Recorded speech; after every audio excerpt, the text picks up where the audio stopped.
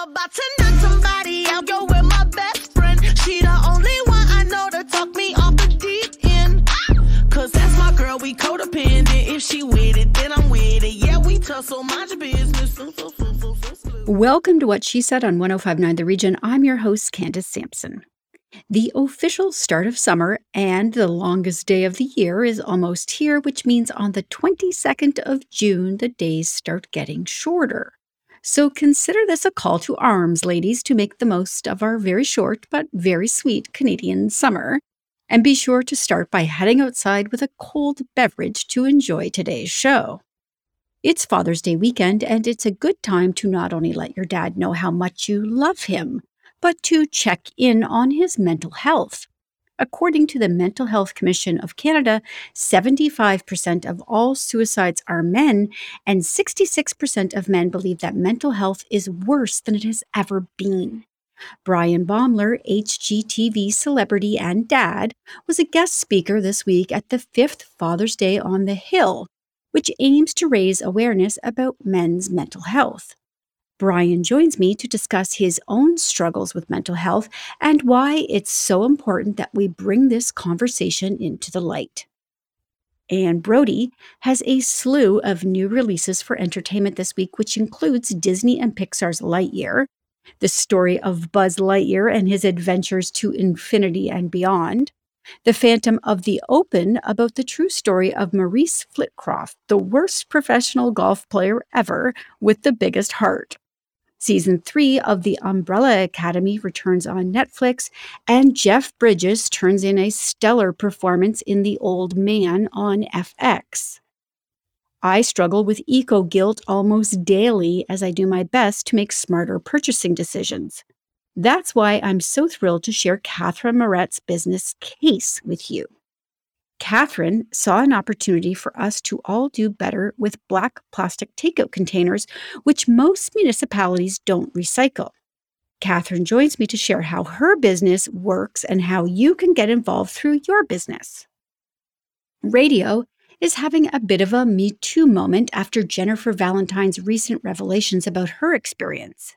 That moment of bravery opened the door for others to share their stories, including my guest Laura Mainella, a dynamic, controversial, and opinionated voice in daytime radio. Laura joins me to discuss how now is the time for a radio reboot. Finally, family travel can have its challenges, but it's worth the memories you create no matter how near or far your travels take you. Claudia LaRoye writes about adventure, family, wellness, and sustainable travel and is set to release her travel anthology, A Gelato a Day, which highlights family travel stories from traveling with toddlers to elderly parents and the incredible moments that only could have come about through travel. It's another full week at What She Said with interviews that empower, educate, and entertain. So let's jump in right now on 105.9 The Region.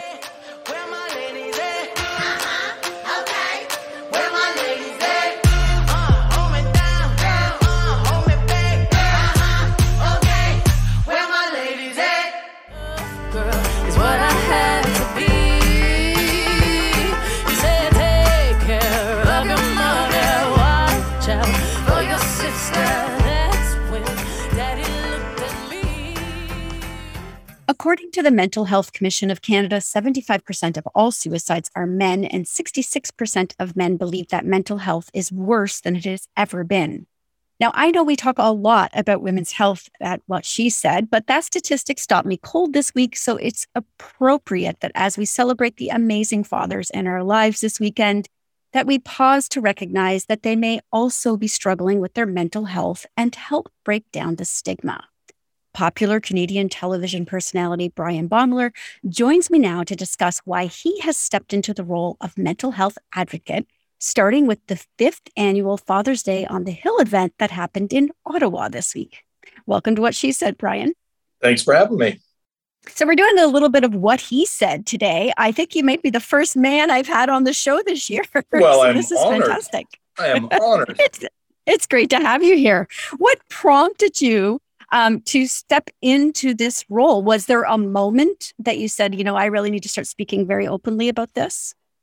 It's interesting, a friend reached out to me, and this initiative was started by Matt Jeanroux, and it's a nonpartisan, event, Father's Day on the Hill. It's, like you said, the 5th anniversary. And, I've had some conversations with friends over the years, and I had my own struggles with anxiety through my 20s and 30s. And believe it or not, the first 3 years of filming were 24-hour day, 7-day a week, anxiety, massive panic attacks for me, and, suffered from agoraphobia.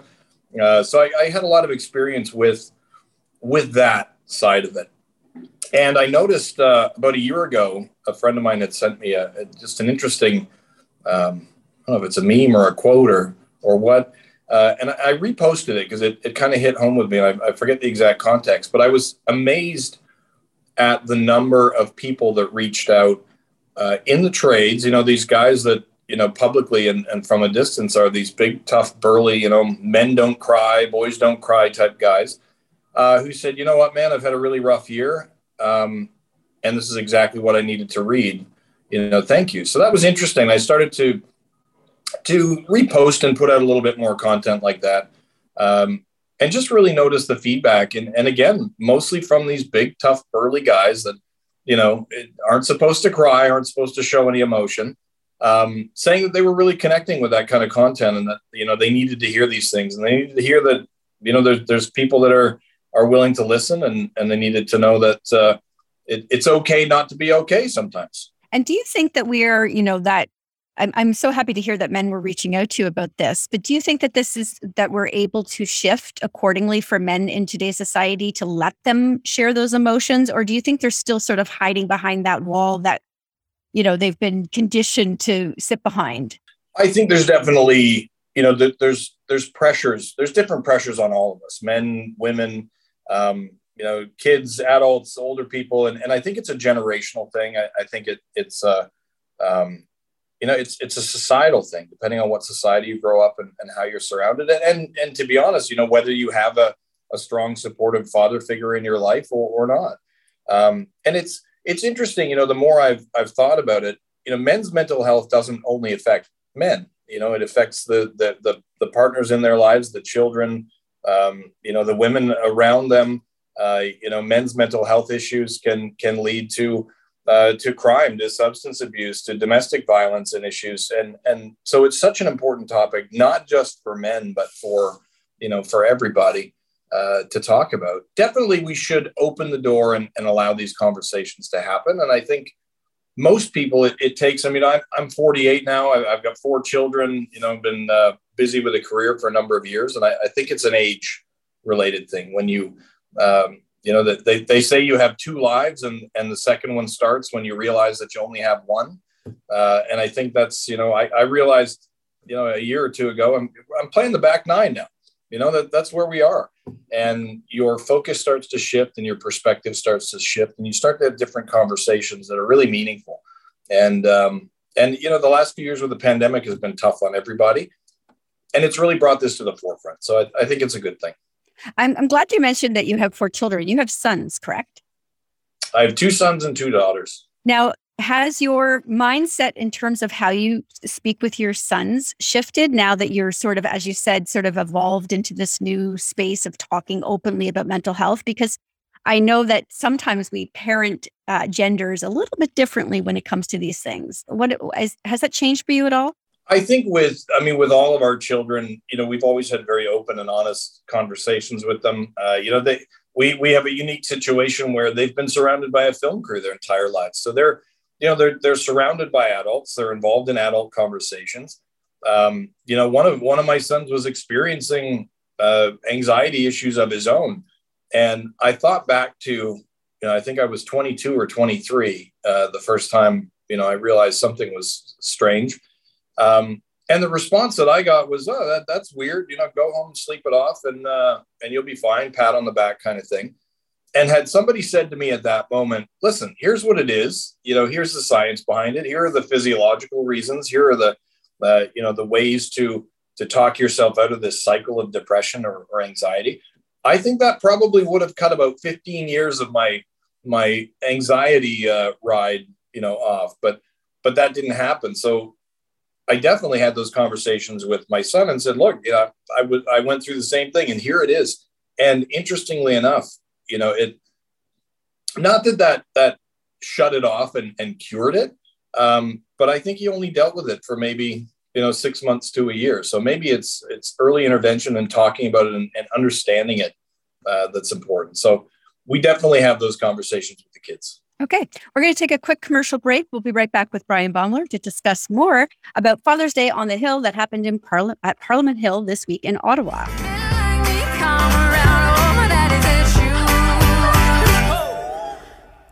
My daddy said. More with Candace Sampson and What She Said coming up on 105.9 The Region. Welcome back to What She Said with Candace Sampson on 105.9 The Region. Girl, is what I had to be. You said take care of your mother, watch out for your sister. That's when Daddy looked at me. Okay, we're back with Bryan Baeumler. And Bryan, I'd like to know, tell me about the experience of Father's Day on the Hill.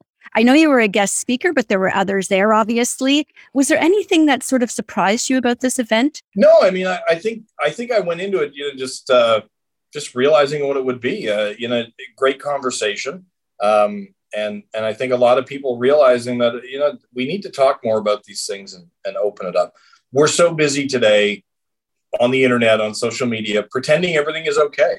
And men especially, you get that phone call, the text, or the slap on the back from a friend or a colleague, and they say, "How you doing?" And the programmed response is, "Oh, good, man. How are you?"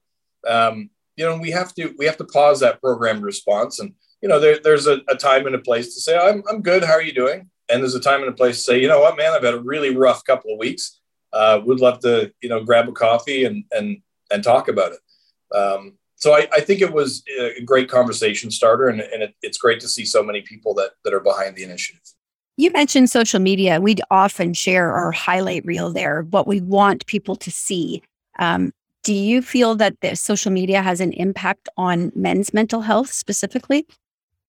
100%. A lot of people out there, and I've realized this over the past few years, being on television, again, it's a unique experience. I think it's probably in line with being a politician. Everybody has an opinion. Everybody thinks you work for them. Everyone has expectations. And, a lot of people will make comments and the majority positive, which is great.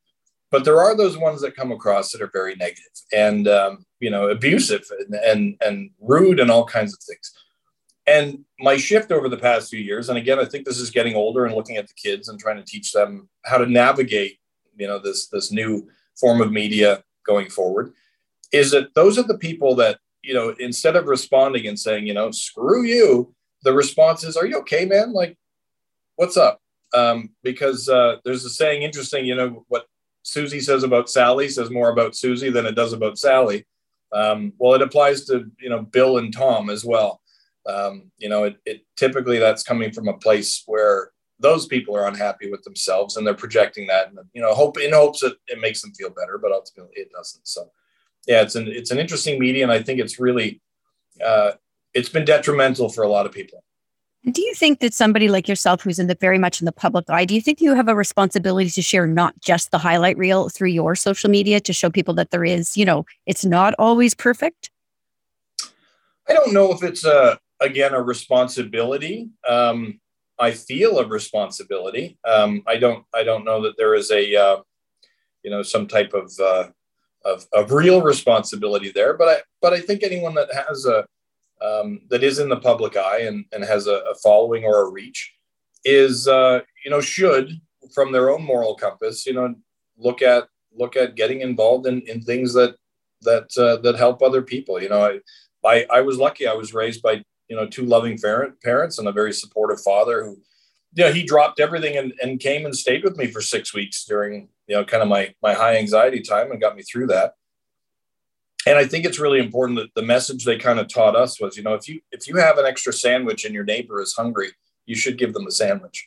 That's just basic human decency. So yeah, I think I think there is, or I think people should feel their own responsibility, to share these things and help other people out. All right. Incredible. So I want people to be able to find out more about Father's Day on the Hill, obviously, but also to keep up with you. You're very busy. So maybe you could just share where people can learn a little bit more about Father's Day on the Hill, and then, of course, keep up with all of your adventures. I can't even keep up with those adventures. So Father's Day on the Hill, you can find information at fathersdayonthehill.ca. The website's got all kinds of information there. Myself, we're on Instagram, Facebook, and Twitter at Bryan Baeumler with a Y, and BryanBaeumler.com, and we have BaeumlerConstruction.com, and a quick search will track us down. But yeah, we have a lot going on between Bahamas and Florida and Canada and the West Coast, and more projects in the future. Incredible. Bryan, thank you so much for joining me and for being the first man on the show this year. That was great. That's what she said. I love it. Thanks for having me. Thank you so much, Bryan.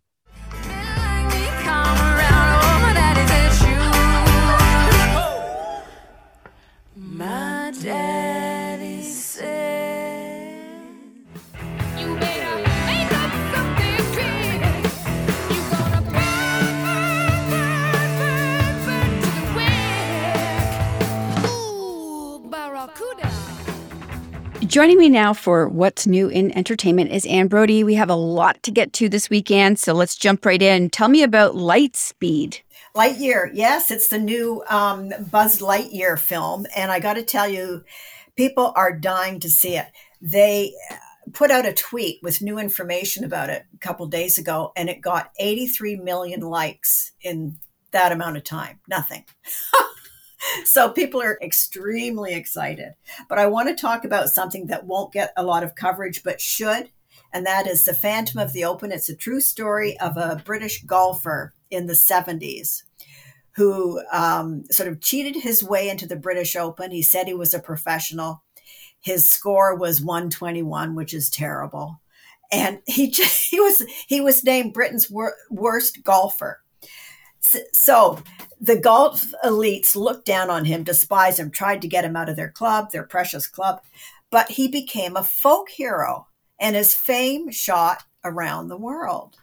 For playing golf badly. He would do on a par 4, and he, not on purpose, just because of his lack of ability, he'd shoot like a 63 on a par 4. Very funny. So that's a great one. And Mark Rylance, who can do no wrong, stars. So that's one to look out for. Another one that I adored was called Wild Men.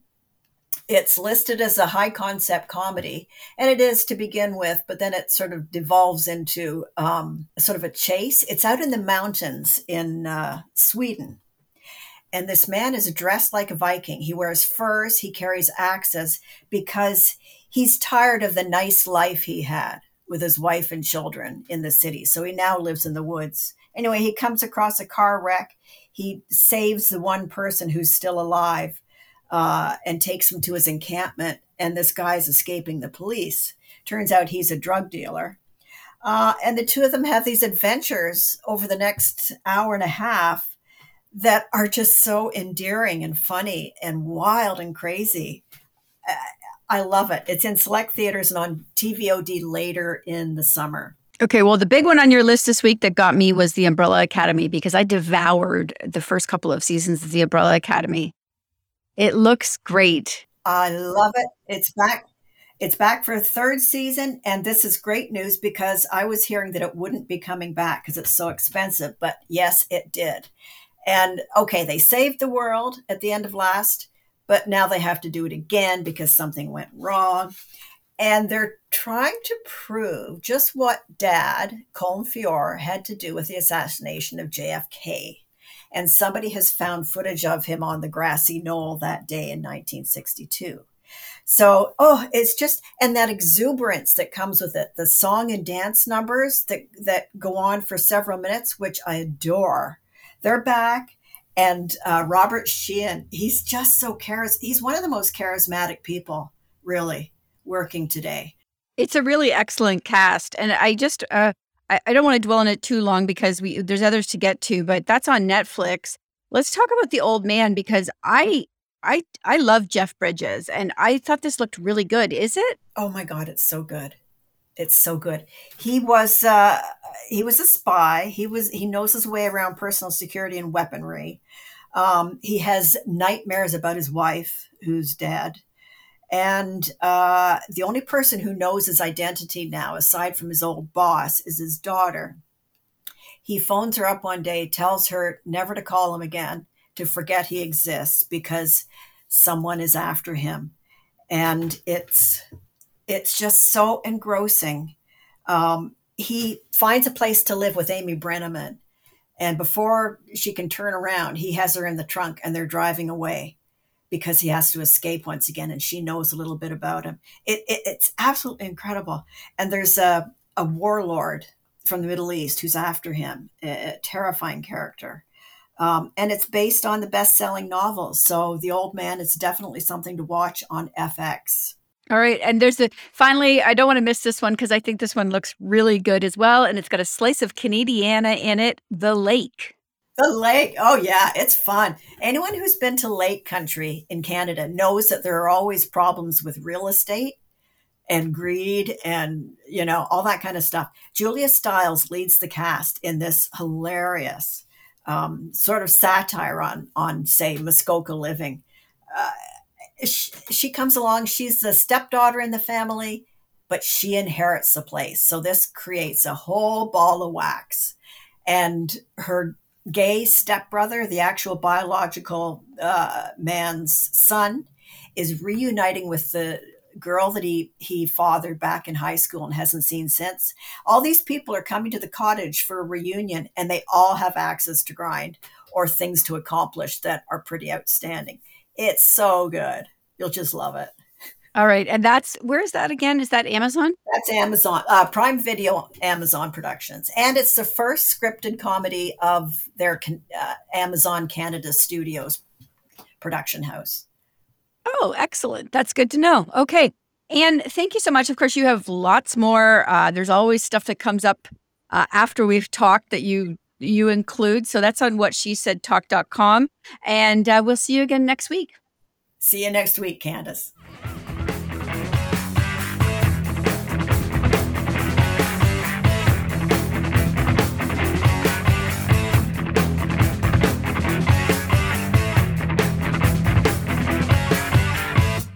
More with Candace Sampson and What She Said coming up on 105.9 The Region. Welcome back to What She Said with Candace Sampson on 105.9 The Region. Look what you made me do. Look what you just made me do. Look what you just made me. Ooh. Look what you made me do. Look what you made me do. Look what you just made me do. Look what you just made me do. I think about the environment a lot, multiple times a day, actually, and the eco-guilt is real, especially when I know something I've used will not be recycled, upcycled, or reused. Catherine Marot is the founder and CEO of CASE, a company that provides a recycling channel for plastics that are typically not recycled by municipalities. In her case, it all started with collecting those black plastic takeout containers and has since diverted over 200,000 of them from landfill, which is absolutely incredible. She joins me now to discuss. Welcome to the show, Catherine. Hi, Candace. Thank you so much for having me. I am on a mission to highlight as many companies that are in the green economy as possible because this is urgent. We need to do this. And so let's just hone in on plastic. How much of the plastic in Canada is actually recycled? So of all the plastic, and this is including plastic that's put into our municipal blue bins, only 9% is actually reaching the recycling centers in terms of broken down and resold back into the market.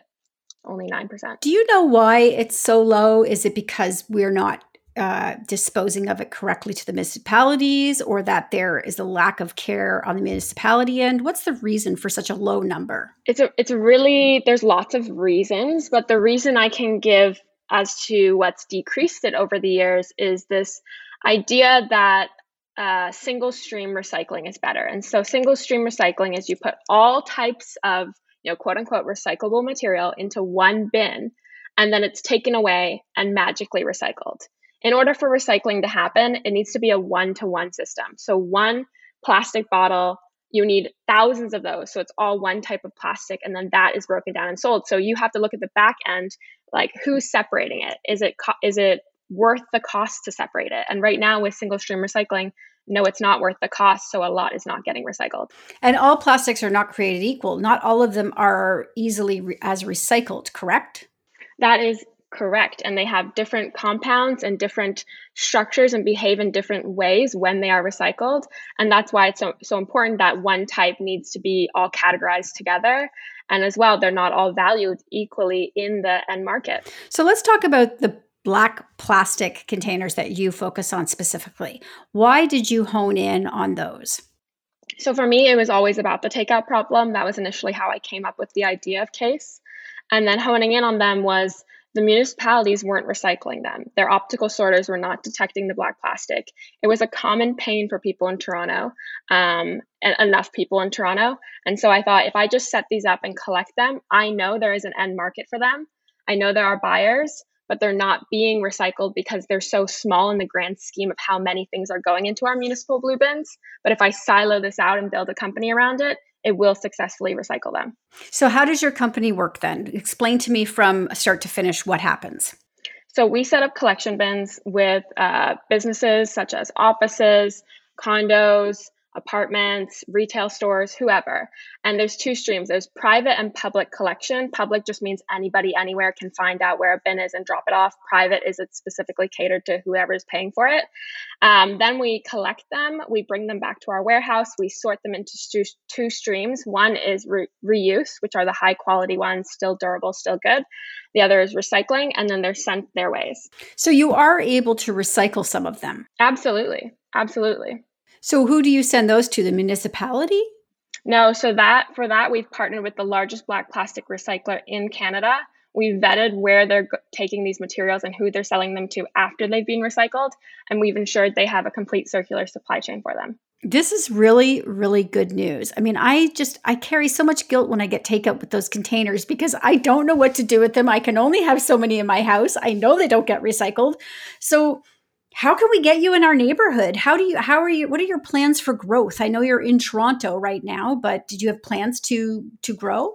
Yeah, so we are what the industry calls a B2B business to business. So anyone who is listening and is sitting in a position where they can choose to pay for these services through their company and provide them to their colleagues or provide it to the residents, like let's say they work in like the property management field, please reach out and contact us. You can contact me directly at Catherine@casereuse.ca, and I will happily send you some materials in order for you to make that decision and understand our pricing more. Okay, but for now then, you are strictly in Toronto, is that correct? We are strictly in Toronto, and we are in plans to expand across the province this fall. So lots in the pipeline. It's a very exciting time. All right. It's amazing. I think we can all agree it's a problem. And so it's so great to see that you're addressing this. I want people to be able to connect with you, find out more about your story, keep up with where you are growing to. So where can they do that? To keep up with the story, I'm very transparent about behind the scenes, the struggles, everything like that, at Case Reuse on Instagram. And then if you want to check our website out, you can go to www.getcase.com. All right. Incredible. Catherine, thank you so much for joining me today. I love everything you're doing. Thank you so much, Candace. Have a wonderful day. What you just made me do. Look what you just made me do. Look what you made me do. Look what you made me do. Look what you just made me do. Look what you just made me do.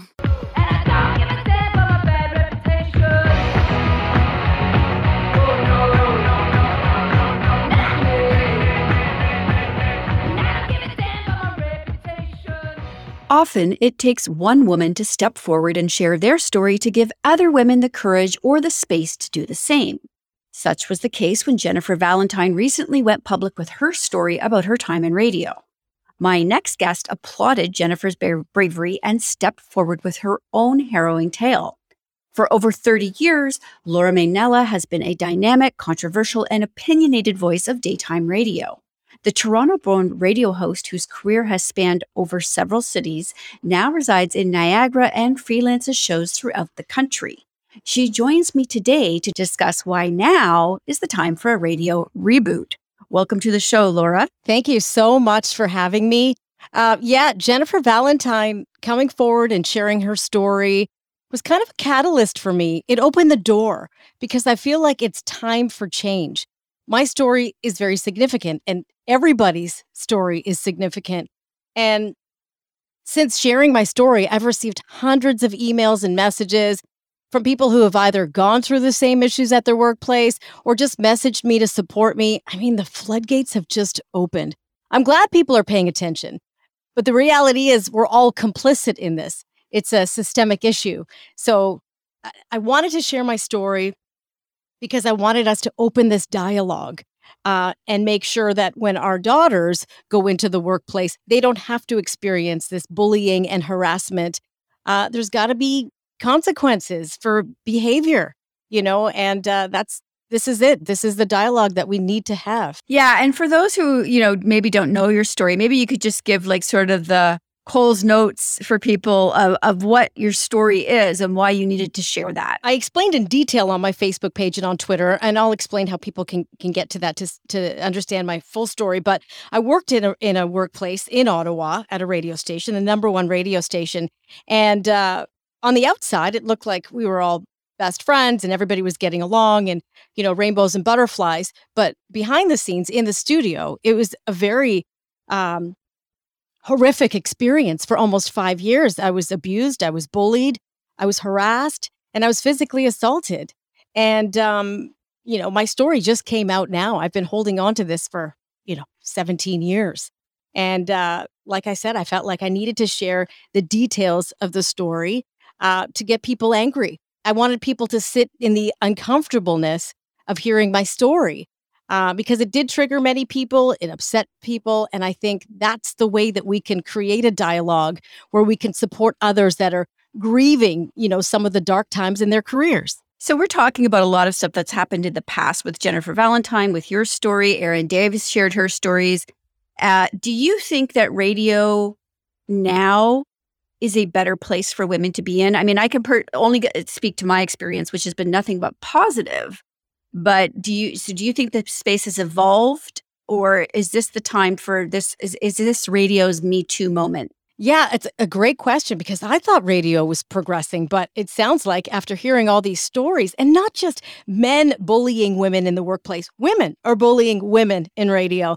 And after hearing these stories, it tells me that things really haven't changed. We just have to navigate through the system so everybody feels comfortable. Management also and HR, they've got to change their ways. They need stricter punishment for people who are abusive in the workplace. We could build a better industry by talking about it and acknowledging that this stuff goes on instead of ignoring it and sweeping it under the rug, which, management does.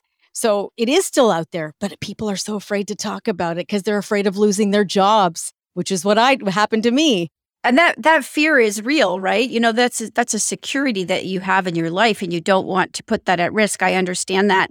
So now, I mean, sitting here in 2022, you've got 30 years of experience in radio. Would you encourage women to get into radio at this point? I think what you had mentioned before, it is a radio Me Too movement. So I think the red flags are up everywhere. So I think that the industry is going to change now because people are seeing what's going on. Management and HR have to be held accountable.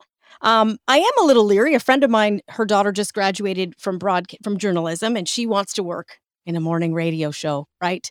With, potentially 3 other men waking up early, being in a room with 3 guys. Am I comfortable with that? Not yet, but I think we can create a space for people, women especially, that can feel comfortable because there will be those resources out there. We just kind of have to tap into what it is that we can do to build and create a safe space for women. And since you've gone public with your story, you mentioned that you've had a lot of support, but what's it been like for you? Did you get some backlash on that at all? Not at all. They have been radio silent.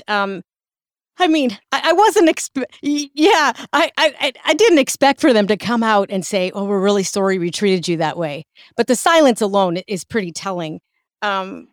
Although it really would be nice, just for the whole planet, as a whole, a whole universal thing for, management to acknowledge, that, it really wasn't about the guy who was running unchecked. It was the manager should have protected me, and the lack of consequences for this guy. And that's where somebody in management should come out and say, we could have done better. Wow. That would just create so much more talk, healthy conversations. So yeah, nothing's come from their side, which is fine, because it was never about, punishing them or giving them attention. It was about telling my story, healing my own stuff, and opening the door for other women to come forward and sharing their stories. And it's working. So that's beautiful. It really is. And I'm so pleased that you agreed to join me on today's show and discuss a little bit about your story. I do want people to go over and read the full story. So where can people connect with you? First off, hear you. Where can they catch your show and where you are right now? And then where can they find you on social media? Well, thank you so much. I'm pretty fortunate. I freelanced to 3 stations. So I'm at 101.1 More FM in Niagara. I host the morning show live. I also host a morning show in Sylvan Lake, Alberta called The Wave in Sylvan. That's a taped show. And then also in Woodstock, Ontario, I do a midday show between 10 and 2. And you can hear my story and reach out to me on my Facebook page, Laura Mainella, and on Twitter, on LinkedIn. And I'd love to hear from people who have some suggestions, ideas, how we can create a safe workspace, and people who have experienced maybe the same thing that want to share their story, because I'm here to support anybody and everybody. All right. Incredible. Laura, thank you so much for joining me today.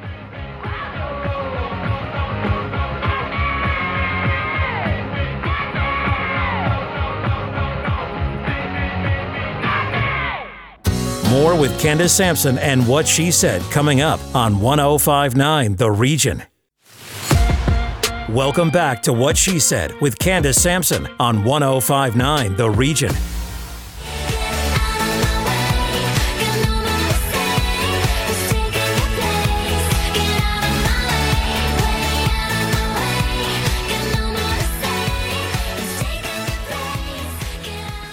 With recent changes to restrictions for airlines, travel is about to explode, and it's important to remember that while family travel can be messy and stressful at times, it's still worth the effort.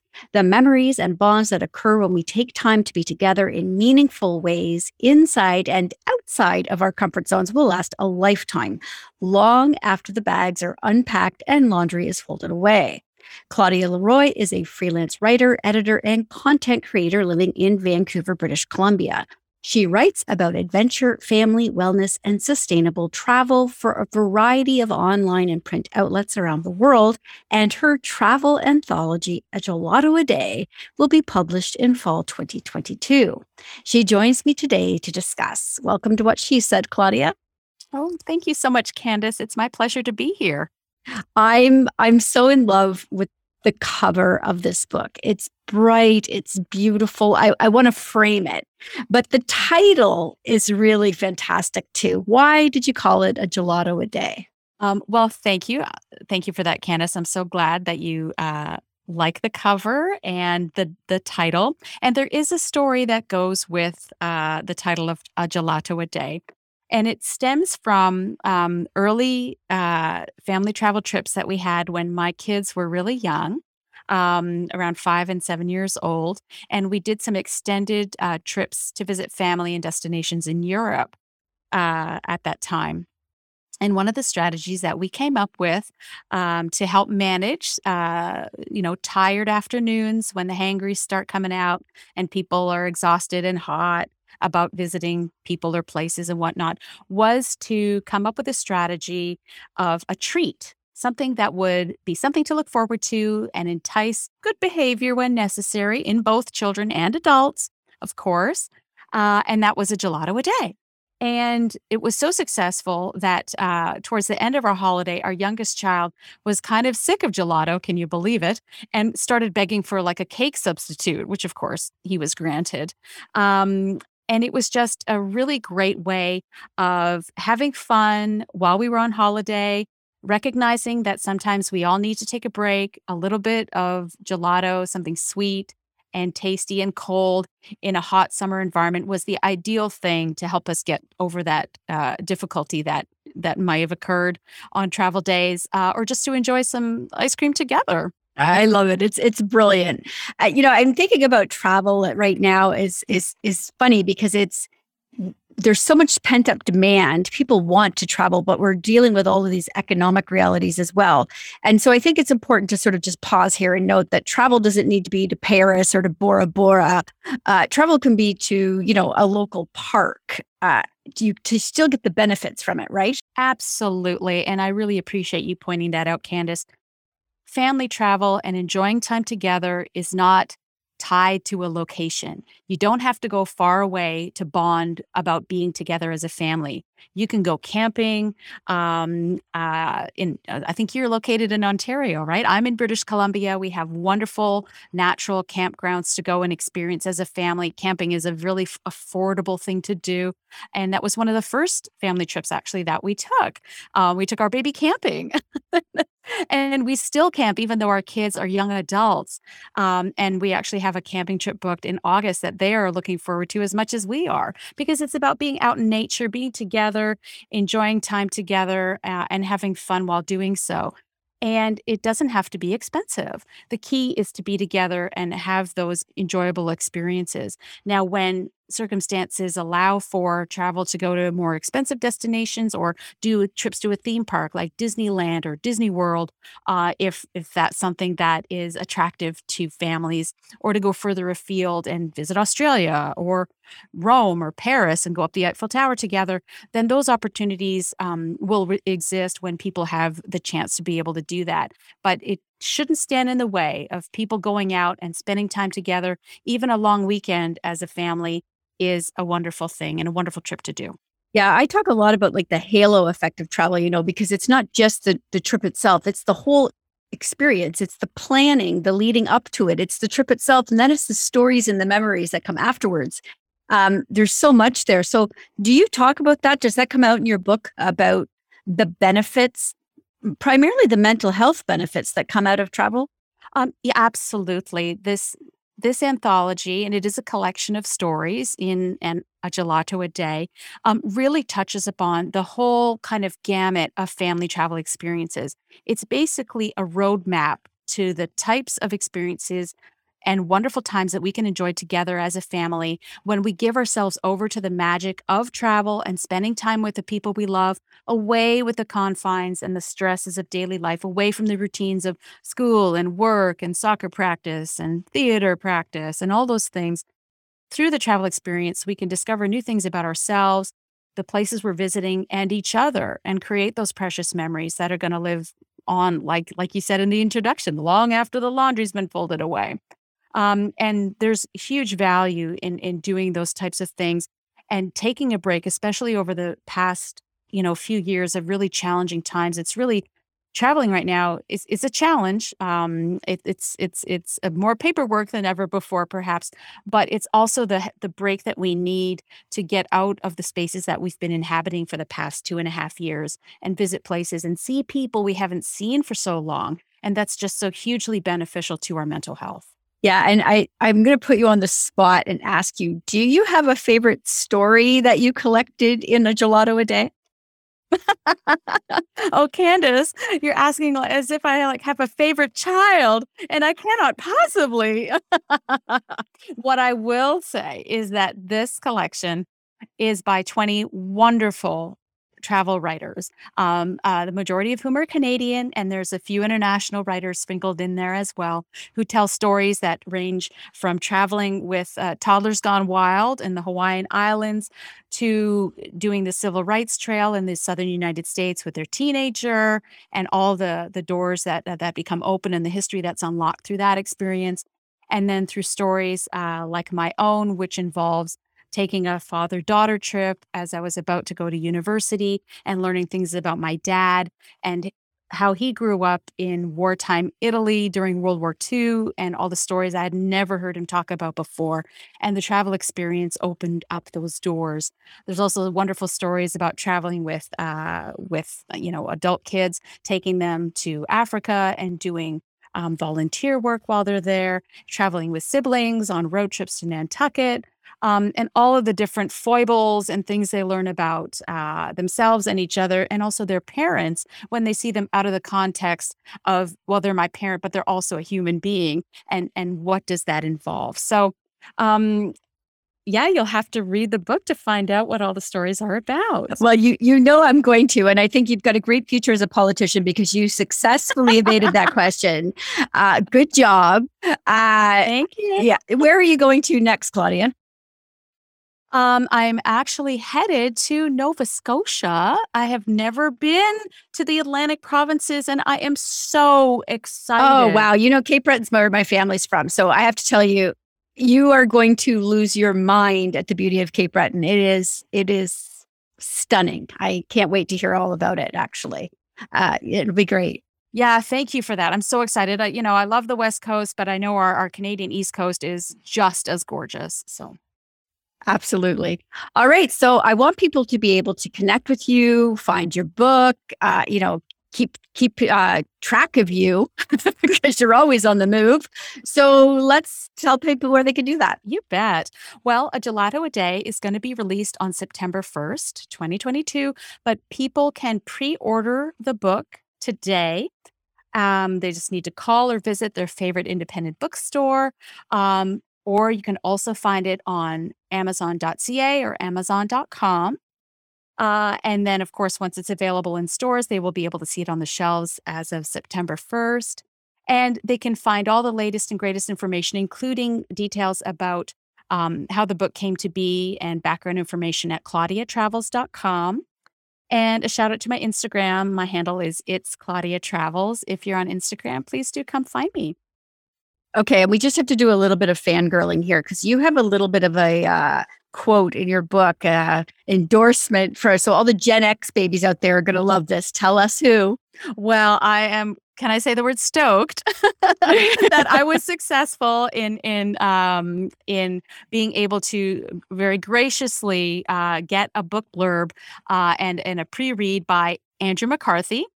Who is an actor from our Gen X days, is in Pretty in Pinks and Almost Fire, and is also a noted author who has actually written an autobiography about his time in the 80s called Brat, and also several books about family travel because he's a family travel fan too. So I'm really delighted that he was able to graciously give time and give a bit of information and blurb and support for the book, which is a wonderful thing. And I also have some other folk who were very gracious and did the same. So yeah, incredible. All right. Thank you so much, Claudia. It's been a pleasure. Thanks so much, Candace. Have a great day and have a gelato. That's it for What She Said for this week. Stay up to date with our newsletter by signing up at whatshesaidtalk.com. And be sure to follow on social at What She Said Talk on Facebook, Instagram, and Twitter for videos of these interviews and more. Finally, be sure to subscribe to What She Said with Candace Sampson on Apple and Spotify to re-listen to this episode and find full details for all of today's guests. I'll be back next week with more What She Said on 105.9 The Region.